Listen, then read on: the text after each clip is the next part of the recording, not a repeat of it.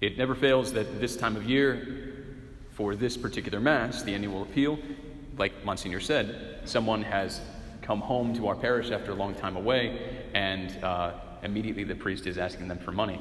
So sorry about that. Come next week, come back, and we won't ask you for money again. And to all of you, I say welcome back, welcome home. Here's a 30-second brief homilette so you can get your Mass's worth. St. Peter Julian Aymard was a great homilist and evangelist, and on his deathbed, one of his spiritual children asked him for a word of wisdom, a word of God. And he said this: "I have nothing more to offer you. You already have the Eucharist. What more do you want?" We already have the Eucharist. We've celebrated the Eucharist today. We've returned thanks to our Lord. We have received the greatest gift our Lord gives us, himself. So, with thanksgiving, let's simply be happy with that. That'll be enough for us this week.